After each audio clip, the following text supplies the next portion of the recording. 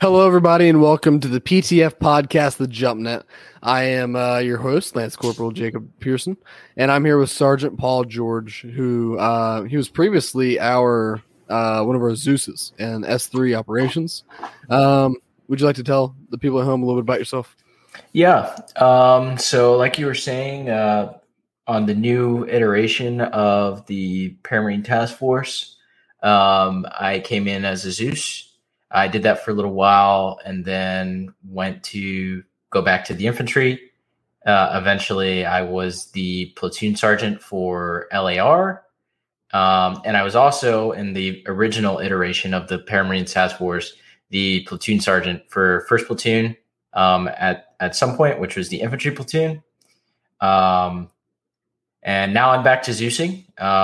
And a little bit about me in real life. I'm in the Army Reserve as an intelligence analyst. And I own my own government defense procurement company, which basically does equipment and firearms. And a lot of people have heard me talk about it. And I've gotten a lot of pointers in the unit as well. So, yeah, a lot going on with me, but that's who I am. Yep. And I mean, you mentioned that you have definitely filled in a lot of roles, things like being a platoon sergeant, and now you're a Zeus again for the PTF. But what is a Zeus? Yeah. So a Zeus is basically the mission. I don't want to say the mission creator, but think of it like if you play D&D or Dungeons and Dragons, they're like the game master. Okay. And we kind of create the world. We create the backstory. We create all that goes into the experience that somebody has. And we do that on the back end. We set it up for the PSO operators to go out and recon before the operations happen. We need to make sure that it makes sense and it's like a cohesive story. So like if they saw something on Friday when they go out, we need to make sure that that is there on Sunday, or that we can explain why it's not there. On the Sundays, which are our op days, we do more of the real-time control in terms of tactical movements of the enemy troops, civilian role play interactions, assisting with any mission errors that Blue 4 may have, Blue 4 being the Paramarines. So yeah, that's kind of all encompassing of what we do as Zeuses. And S3 operations, what is that? So S3 operations, we are the third staff shop for the PTF. Obviously, that's what S3 stands for. But basically, it is just a staff shop that encompasses all of the Zeuses. So currently, that is myself, Thunder, and Danger. It basically just encompasses all the Zeuses, and we do the responsibilities that I said before.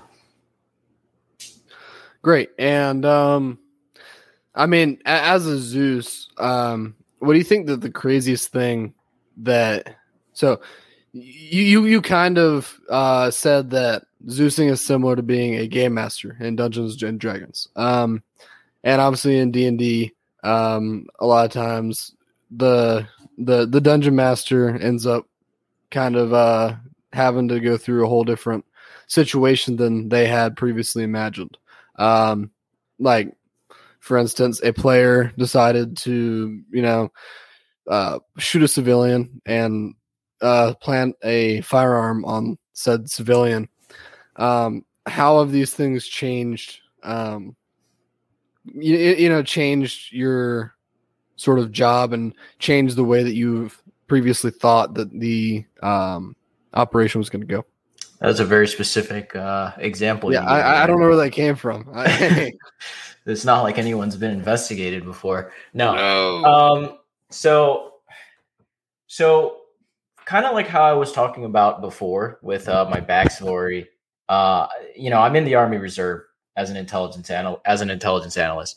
One of our functions as an intelligence analyst in the Army Reserve, or in the Army in general, is something called red hatting. And red hatting is a concept that basically it is not our job as analysts to really like focus on what are the friendlies are doing or what the blue four is doing. That's the officers' jobs. Otherwise, we wouldn't need officers. We just have analysts telling the fucking units what to do, right? So, uh, going into Zeusing, at least the first time and the second time, I'm trying to do it a little bit more, but I already had the mentality of being dynamic, and I got that because I've been on numerous army war games before. So the concept of people being dynamic and making their own decisions is not new to me, and I prefer that because when something is very linear, like most other units do, it's very boring, and you get into a play loop that everyone in the unit and the unit itself is just always winning. They're unstoppable. They never make any. They never make any like issues. And that's really not what warfare is. And I feel like that's really not what the Paramarines are targeting. We are targeting being not the most realistic, but more realistic, kind of a happy medium between casual and professional. But I really do enjoy when we have Paramarines that will do something that affects the mission entirely. And people know that some of the missions that I've done in the beginning months of the PTF, they had impact on the entire campaign, depending on the decisions that they made, depending on whether they killed or captured this high value target, or whether they found that piece of intelligence or didn't find that piece of intelligence. And that can change the entire course of the campaign and really just completely that one piece of intelligence can make the whole operation a whole lot easier, Yes. And it can go either way. And it's really our job as game masters to try to be as unbiased as possible. It's difficult. But at the end of the day, for me, I'm just targeting realism. It doesn't really matter to me, how you guys win or how you lose. It's just for me, it's just whether it's realistic. But that also goes into different Zeus styles and all that sort of thing. And how would you say that the PTF does on creating that realism that you're talking about? Obviously, you are a little bit biased in this, given the fact that you're one of the people who creates the realism. But just in general, even back when you were a Zeus, do you feel like the PTF does a good job of creating that realism? And from 0 being the worst and 10 being the best, how would you score that we do on creating that realism? Currently, I really have to think about this because it's kind of been fluid. I feel like when we first started, it was a lot more realistic than it's been now. Currently, I'd say it's more like a 6, maybe a 7. But again, that has to do with different Zeusing styles, different commanders coming in, different sergeants and the squad leaders. So that's all going to have an impact on the realism that the unit has. You don't necessarily want to be a number 10 where, you're saluting all your officers, yes, sir, no, sir, and all that stuff. You don't necessarily want to be a number 10. Hyper-realism definitely can kind of it can kind of make the game not be fun anymore, Yeah, exactly. There's a reason why the Army and the Marines have a pretty low retention rate. Yeah, but there are some things that I feel that we can improve on as S3, but also as commanders and as structure-wise to kind of target getting more to that 7 or 8 for realism. Definitely, I would like to, and stop me here if you don't want me to talk about this. But I would definitely like to see officers in the PTF being more officers and presenting plans that are based on doctrine, trying to attack the enemy based on the enemy doctrine, which is something that we as a staff shop have to enable. Definitely. I'm not going to say too much, but hopefully we should be seeing something like that moving forward. That would be fantastic. And that would definitely bump us up to a 7 or 8 on that realism scale, just because in real life officers do have to end up doing that sort of a thing. And I'm not sure how that's going to work, and obviously I'm not going to talk on it either. This is the first time I'm really hearing about it. So I'm not just going to talk And at my butt on what's I don't going want to on. make, I don't want to make any promises. I'm not, Yeah. I am a sergeant, but I'm not, the one who makes the decisions. Definitely. But I do have a little bit of an influence in stuff like that, and I would really like to see more of it. So Definitely. And I mean, S3 does a great job of creating that realism. I mean, there's always gonna be civvies running around, and I remember one of my first runs with a civilian, and it wasn't that great. But it was a civilian that was obviously being Zeus controlled, and he was wanting to do this and that and this and that and trying to help us out. He's trying to help out the Americans. They're liberating him, blah blah blah. And I mean, it creates one of those real world scenarios where you have to be careful about what you say, because obviously you don't. It's all about hearts and minds, and you want to make sure that they aren't getting butt hurt about you not wanting them to fight. And I mean, really, it's just one of those interesting scenarios where you have to be careful about what you say, and you have to know what you're doing to kind of get around starting an incident. And I want to comment on that real quick too. Yep. A really interesting thing, and something that a lot of people have to remember as well. And let me just move this window over to this side real quick. But anyway, something that is very interesting, I find, is that as Zeus's, and like when we remote control the civilians and things of that nature, we have to kind of disconnect ourselves from that interaction and almost role play as that person in that scenario.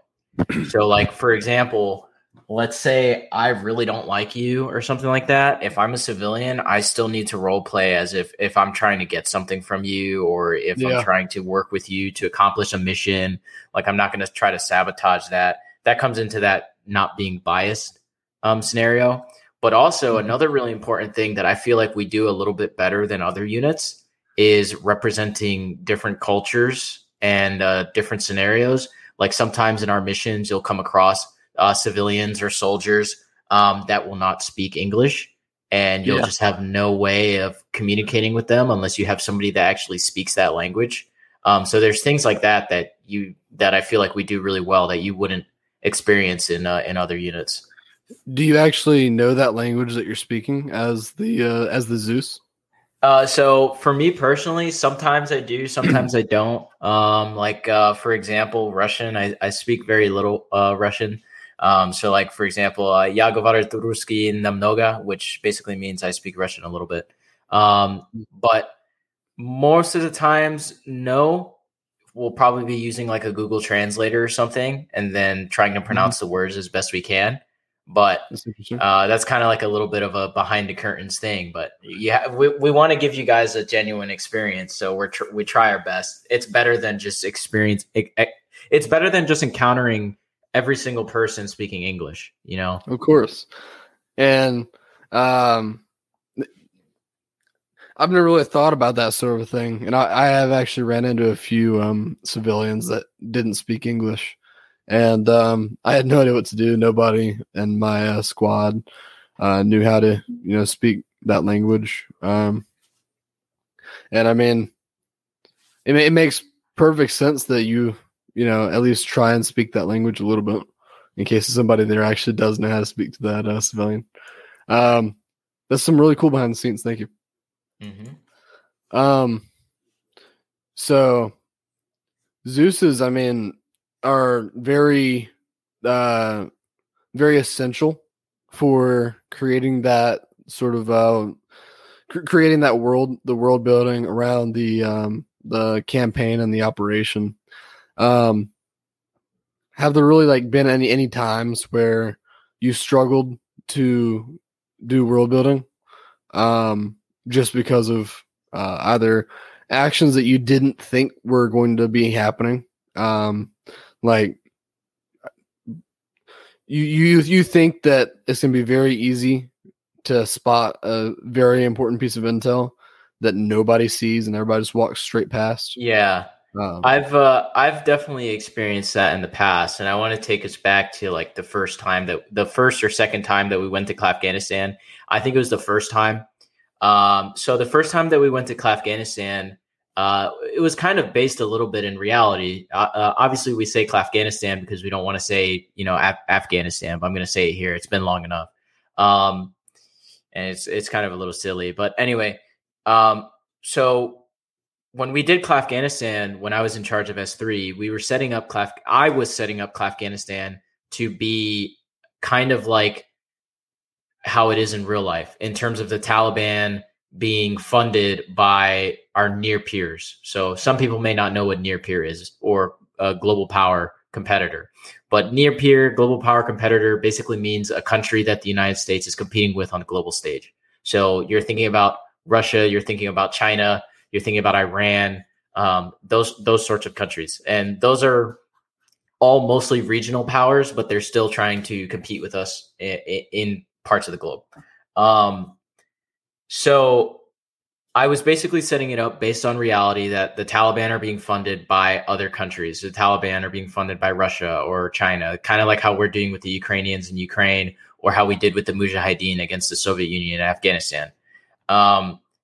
There was intel that basically suggested that I think we called them the Taliban or something. I can't remember. That faction, the terrorist faction, was being funded by, I believe, Russia. They were being funded by Russia, but also China. But China's equipment was being shipped later. Like they had found some intel that said that China's equipment was being shipped later.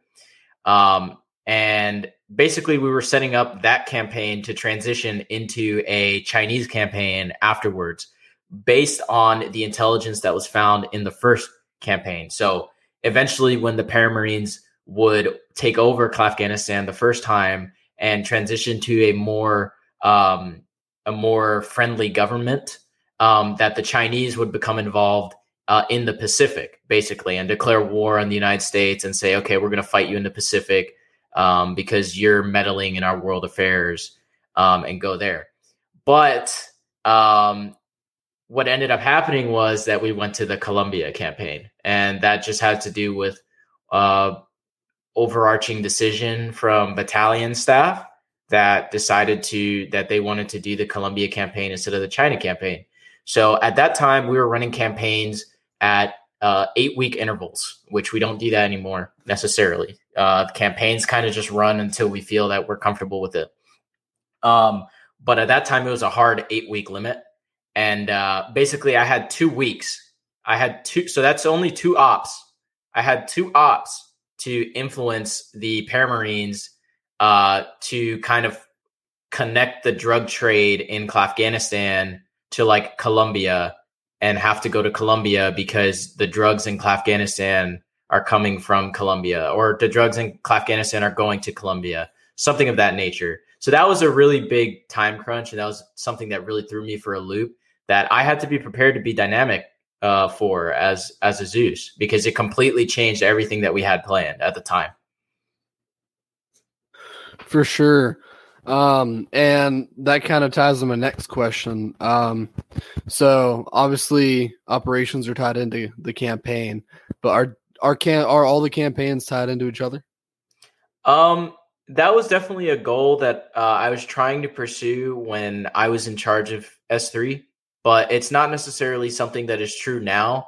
And that's not necessarily a bad thing, but it's just a change in the leadership philosophy. So if they don't want campaigns that are connected within each other, or if they just want campaigns, specific types, like let's say a lot of people are saying, well, I want to go fight unconventional, which means like insurgencies and stuff. I want to go fight unconventional. Well, we'll give them an unconventional campaign. Or I want to go desert or tropical or whatever. Things of those natures. I see. Um, and so basically, what you're saying is that nowadays is more oriented towards what we want, rather than what would be going on in the world that was being built. Um, and honestly, I can't say which one's better. I'm fairly new to the PTF. I wasn't there when you were the head of S3 in COSC. But I can definitely say that pretty much every operation I've been to has been pretty great. But I do have a question. Did you ever get to do that Chinese op? We did do the Chinese op, Did you? but yes, but that was I wasn't actually orchestrating that at that time. I had decided it'd be better for me to go back to the infantry. So Petty was actually the second in command of S3 at the time, and he was learning. So I basically transitioned the reins over to him, and then he did the China campaign, and I actually got to experience it from the ground, from how most people did. And what I can say is that the China campaign was very fun. Petty, if you're listening to this, you did very, very good on that campaign, and I definitely enjoyed it and appreciated it. So I would say the China campaign, from my experience on the ground, has probably been one of the best campaigns that I've experienced on the ground in the unit. And to think that could have been China tied campaign. into the sorry, not Afghanistan, the Klafghanistan operation. Yes.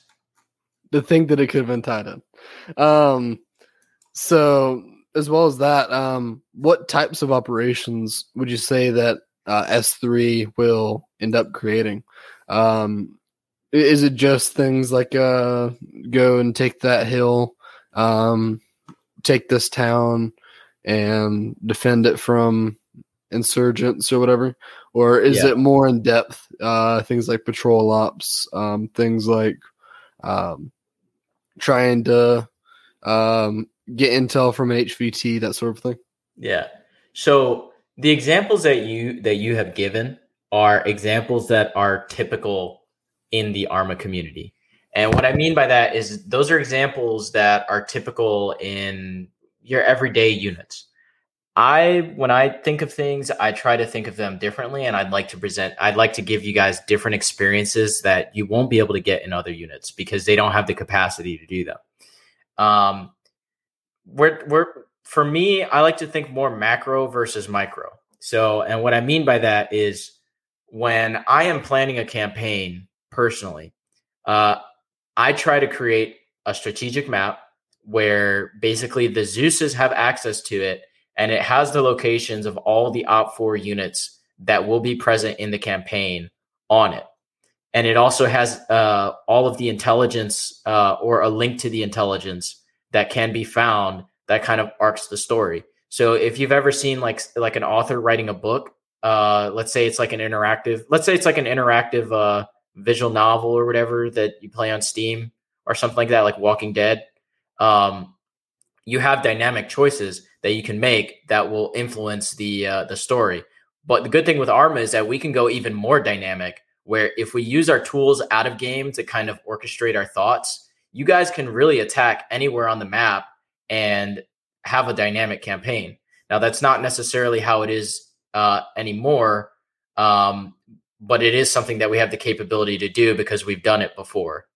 Does that make sense? So, like, for example, let me explain a little more. So, for example, let's say there's 3 air bases on a map.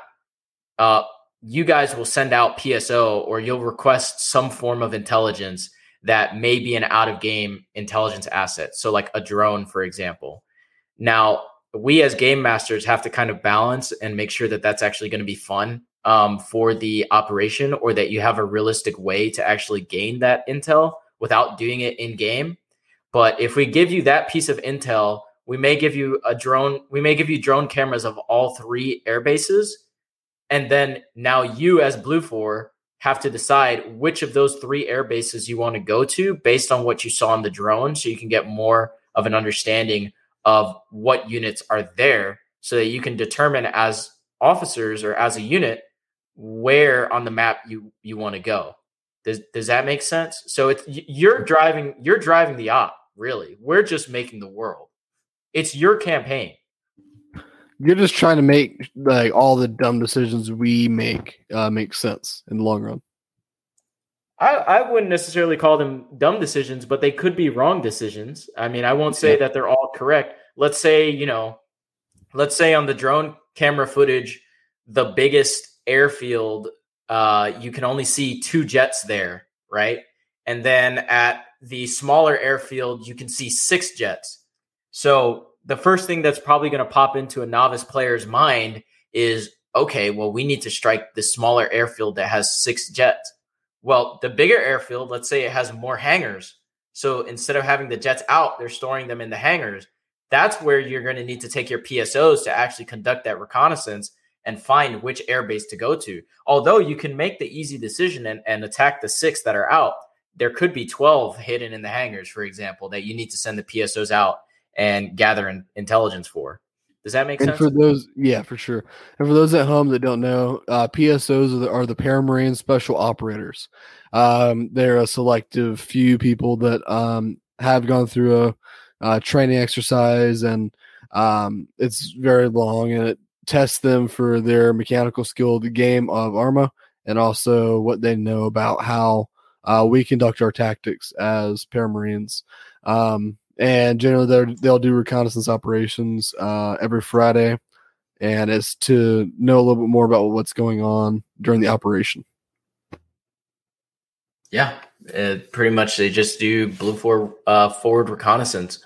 So they'll mark the map for enemy tactical locations, patrol locations. If they see an HVT, if they find intelligence, all forward recon basically.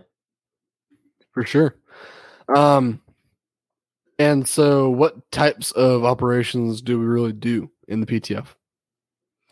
So in the PTF, the types of operations that we do,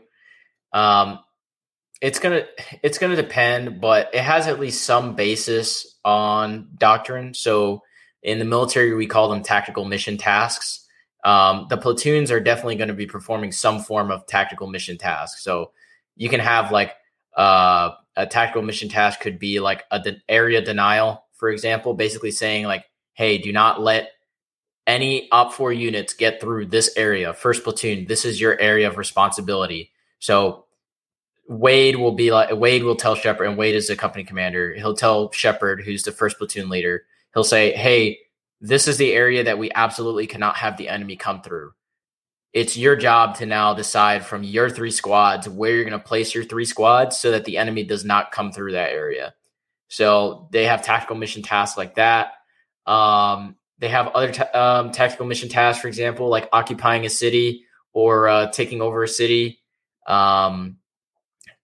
destroying enemies, that sort of thing. It's all going to be based on conventional military operations because we are more of a conventional force. Periodically, we will do hearts and mind missions, but I do want to remind people that it is not really the main mission of the Marine Corps to do those sorts of missions. That's more of an Army function, although we still employ them because they can be very enjoyable to experience. For sure. And I personally do like hearts and minds type missions just because it's very different from what we're used to doing.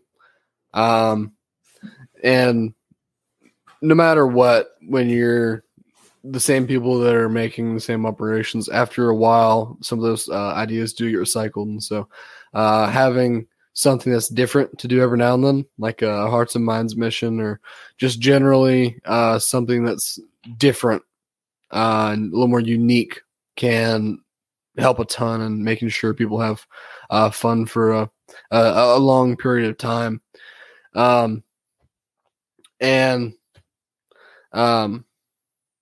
Really, there's a lot of really fun operations that we do. And I've been in, I think the campaign we're going in now, I think it'll be either my 4th or maybe 5th campaign. I was in Blue Meteor. No, it'll be my 4th. And I really can't say anything bad about any campaign that I've been in. But a question I have is, I get how you can make Zeusing fun for the people on the ground, but because I've never been in the air, I've never been a pilot, I don't know how you can make the mission fun for pilots. What skills do you employ for making the pilot sides of things fun, and not too challenging to where you're having aircraft go down left and right? You're getting some feedback on your end, but what I will say is, we don't want to forget our pilots. We know that our pilots have a part of the mission, and it needs to be fun for them as well. However, at the same time, their main priority is as a supporting element to the ground forces. Now, that's not to say that, hey, have fun in ferrying these people in a helicopter back and forth. But like I said before, for me personally, I'm always looking at it from an Op4 perspective. So,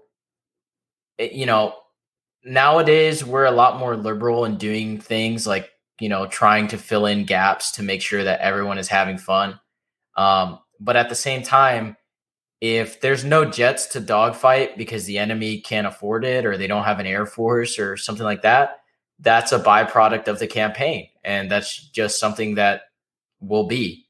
However, the pilots will probably still have fun because they will definitely be getting TRPs from JTACs on the Blue 4 side. They'll probably be getting aerial reconnaissance requests. They'll get strikes for the Harriers, gun runs for the Harriers, for the Hueys, supply drops. They have a lot of things to do. But at the same time, like I was saying, it is a little more harder to make the operations fun for the pilots with like dogfighting, for example, because it may not make overall sense for there to be a dogfight even, or for there to be like enemies in the air for them to directly shoot.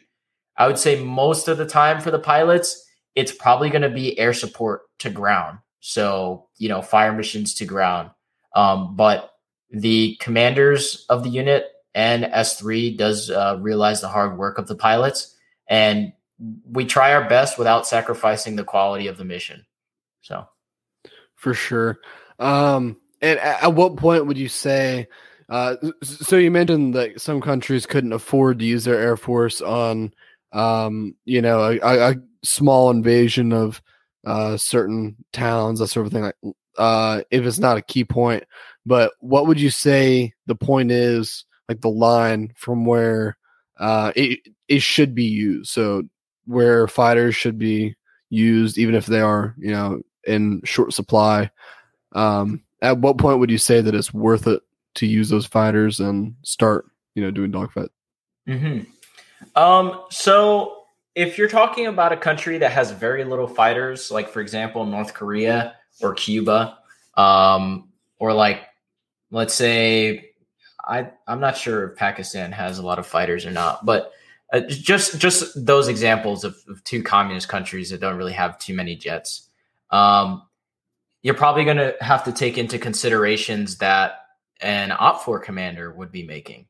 And what I mean by that is, like, if you're fighting against the North Koreans and you are about to take Pyongyang, which is the capital of North Korea, they're probably going to use their fighters at that point, because I mean that's their capital. That's the most strategic of strategic objectives. If you are about to kill or about to attack the base that has the commander of the entire battalion tactical group, or the brigade commander, or even one of their generals, there'll probably be jets used there. Moving away from people, let's say that Blue 4 may be gaining air superiority over a target that contains all of the tanks of the North Korean army. They're probably going to use their fighters for that. So it has to be something that makes sense. We don't want to do it if it doesn't make sense, because we know that the pilots can still have fun without engaging a target in the air. So that's definitely very interesting. I've always wondered what that line is. and especially more recently, I've become a JTAC for First Platoon. And so now I'm having to think a little bit more about air and what MAG 36, which is Marine Aircraft Group 36, that is our air element in the Paramarine Task Force. I'm thinking more about what they have to do and where they are and what they're doing at that point in time. I'm on the cast net and the transport net at all times, and I'm hearing every airstrike that gets called in. I'm hearing every helicopter that touches down for a reinsert, and there's a lot that's going on. There's a lot of moving parts, and so I can definitely tell that when it comes to that sort of thing, there's a lot that goes into it on like the Zeus side of things. But George, I do have to ask what your favorite PTF moment is. Yeah, we're still getting some feedback on your side. But in terms of what was that? Sorry about that. Yeah, you're good. My favorite PTF moment. One that I'll always remember was a campaign that I did not Zeus. It was when I was first starting as the 2nd Platoon LAR platoon sergeant. And this video has this actual scenario has been encompassed in video on my YouTube channel. It's a YouTube short, but basically there's an HVT inside of the town of Fallujah. I can't remember exactly what campaign it was, but there was an HVT inside that town that was basically hopping in an SUV and driving away. We needed to capture this guy, and we were following him with a drone. 2nd Platoon, which encompassed like 5 or 6, no, I think it was like 3 or 4 of us at most.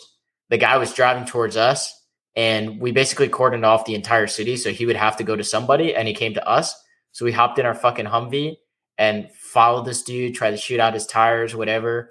We hopped out of the Humvee and went to like run and chase and gun him down. And we walked right straight and smack dab in the middle of an ambush.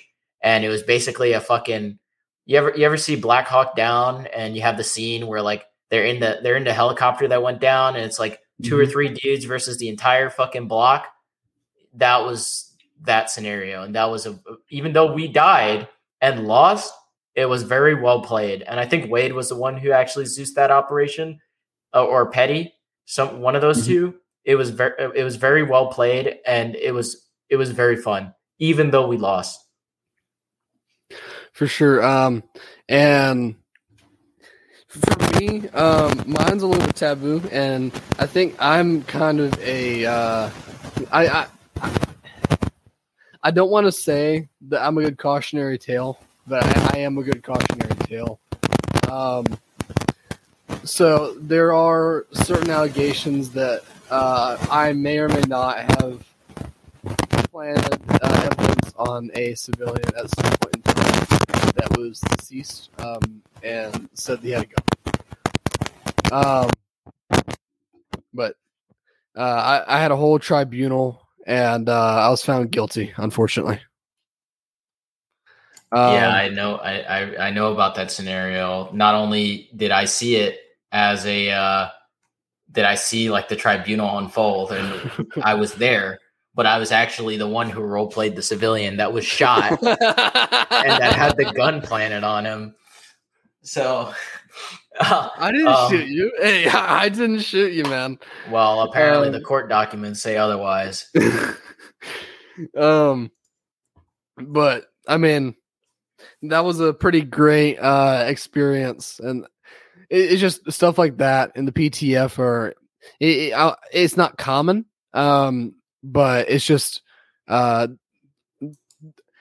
did something wrong, and instead of just everybody calling me stupid, I mean, like it was kind of a joke, and at the same time, it was very don't do this ever again. But it was kind of funny, that sort of a thing. Yeah, because you don't hop on Arma and anticipate that you're going to be in front of a PTF tribunal for something that happened a week ago, right? Yeah, and I managed to stream that too, so I have the clip on YouTube and everything, and that was pretty great.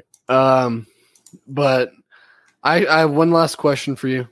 And it's, if you had to get your friend into the PTF, what would you say?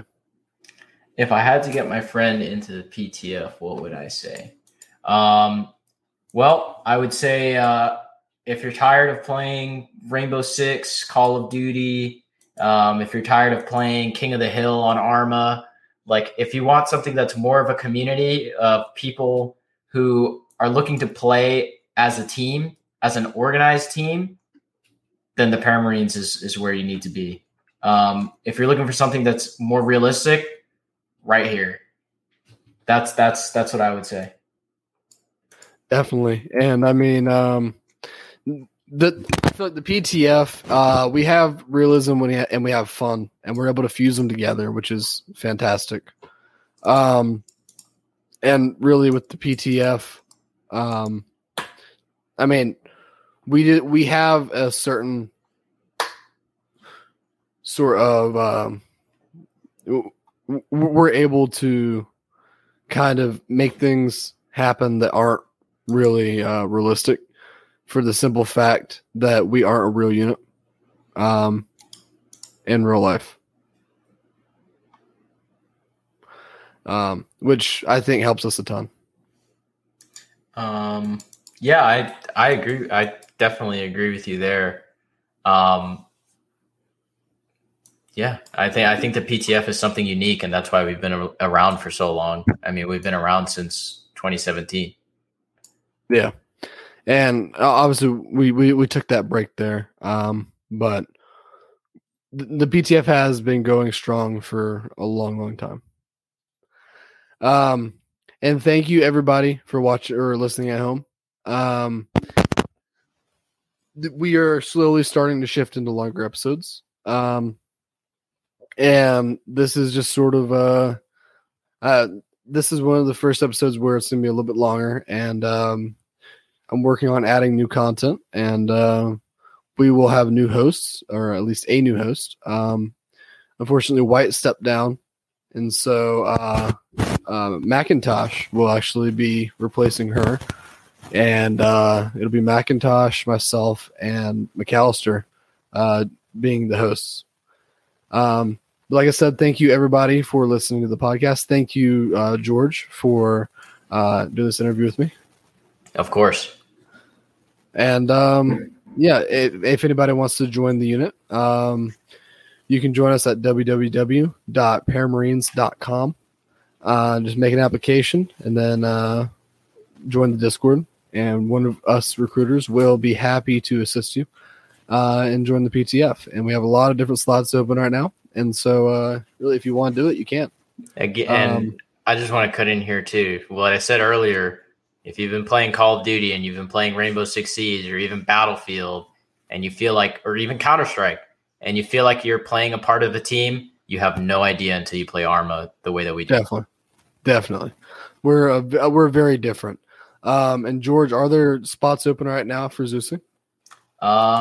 That information I am not privy to. You'd have to ask Thunder. All right. And thank you very much for watching, and everybody. And like I said, if you want to join the PTF, you're more than welcome to. And I can even assist you personally on getting that done. Thank you for listening, and have a great day. All right. Have a good one, guys.